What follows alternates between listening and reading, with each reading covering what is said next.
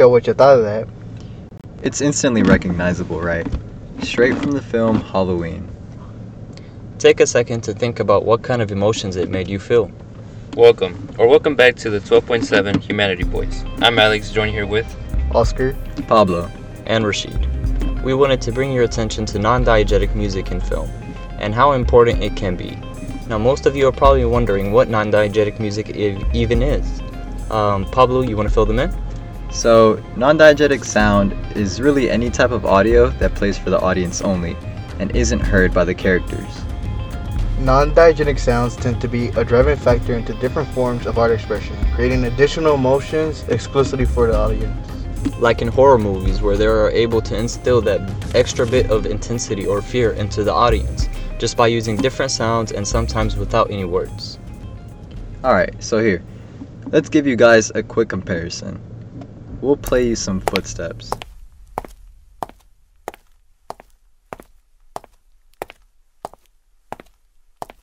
There we go. Nothing too bad, just a regular person walking on through. Now, give this a listen.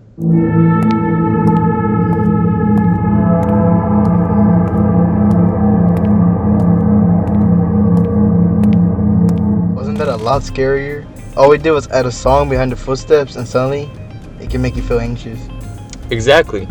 I knew we were doing it, but man, it still made a big difference.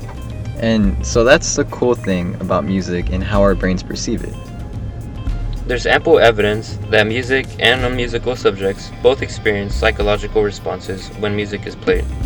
Usually, these responses are best described by the subject themselves. In 2 studies done by Sheehan and Gatewood, subjects were reported that their moods changed while listening to musical compositions. Similar classifications of music, or the same selection, causes the same changes in the majority of listeners, regardless of training, age, or the experience in listening to such musical compositions. I was able to interview the band director of Robert E. Lee High School, Robert Poulin, on the subject because he has his fair share of experience. I started my education in Quebec, where I grew up, and my senior year of high school I moved to Wisconsin and did my final year in English. And then I never left back. I came to Texas, got my bachelor's degree in music education and my master's degree in instrumental conducting. And that's my education. I've been working as a band director for 28 years. 28 years is no joke. I think it's safe to say that music plays an important role in his life. Oh my goodness. Music's my whole world. I love it in every way there is to love it. Even the pieces or artists I don't like, I still appreciate because they're in music. It feeds the soul for me, it feeds my whole life. But the reason I teach is to see if I can instill music, or at least the love of music, in students, so that as they leave high school, they're a little bit more knowledgeable, they can be patrons of the art. If a show comes to town, they go, oh, I want to go see this because I heard about it from band or things like that. Right. And they appreciate artists coming and go see concerts and that kind of thing, and have a little bit more knowledge than the average person who wasn't in my program. The average person sees music as just something to be consumed like anything else, like a TV show or a movie. They don't appreciate everything that goes into creating it in the first place, like writing it, composing it, the production value of it once it's finished, and then just the musician or the artist's work that goes into creating the performance. You see, those without a background in music are unable to truly pick apart why they like a song. But what's important to know is that they still feel, and those psychological changes can be just as powerful and resonate just as much. Going back to the Halloween theme is a great example of non-diegetic music, and we wanted to dissect it even further. Halloween is a film directed by John Carpenter, released in 1978. The plot revolves around Michael Myers beginning his story by killing his older sister on Halloween.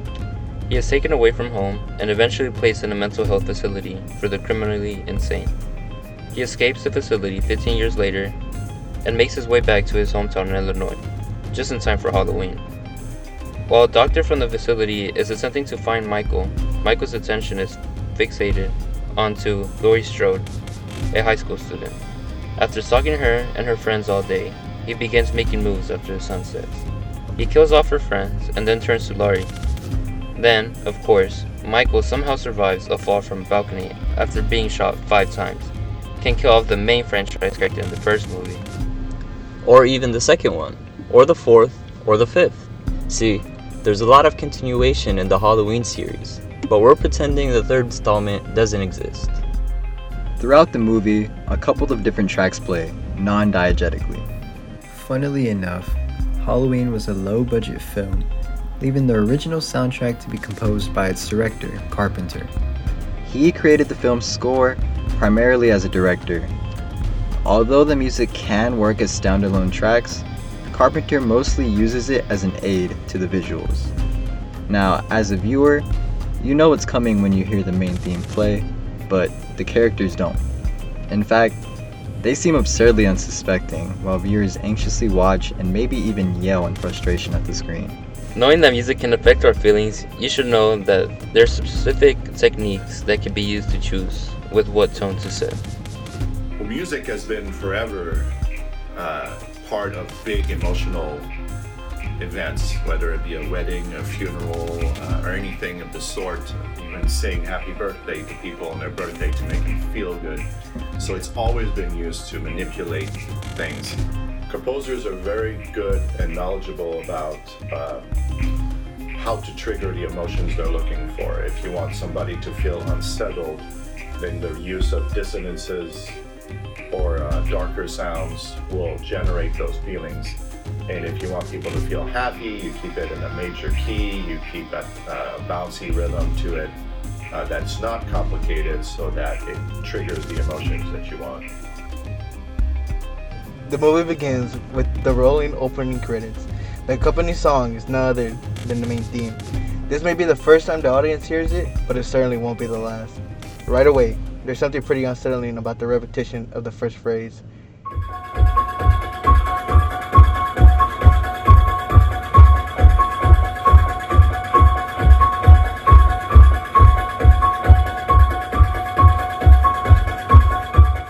The melody is played on the higher end of a piano over 2 percussive instruments that keep a steady pulse.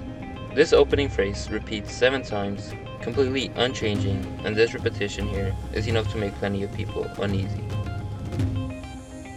There's just something innately chilling about changeless repetition.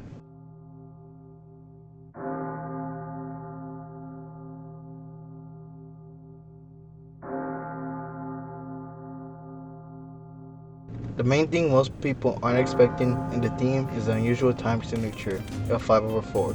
That means in one measure, there are 5 beats rather than the 4 that we are accustomed to. The feel of the theme is now thrown out of a much desired stability into a more of a lopsided feel. Suddenly, new instrumentation is introduced, and there's more movement in the melody, and overall. The bigger and increasing volume adds fuel and begins to raise the feeling of tension.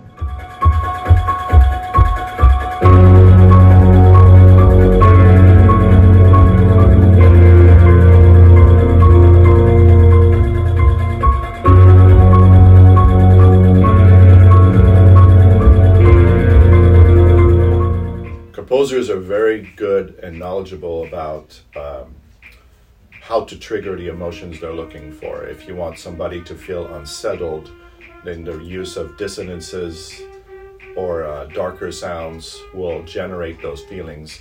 And if you want people to feel happy, you keep it in a major key, you keep a bouncy rhythm to it that's not complicated so that it triggers the emotions that you want. And so, is there anything you think that they do for maybe like fear specifically? Fear would be a combination of those composing devices, such as a lot of dissonances. The key eventually changes, dropping down a half step, resulting in some dissonance. Dissonance in music, put simply, is a clashing sound between 2 or more notes. As the song goes on, it begins to feel increasingly chaotic as more goes on, and it reaches in its highest volume.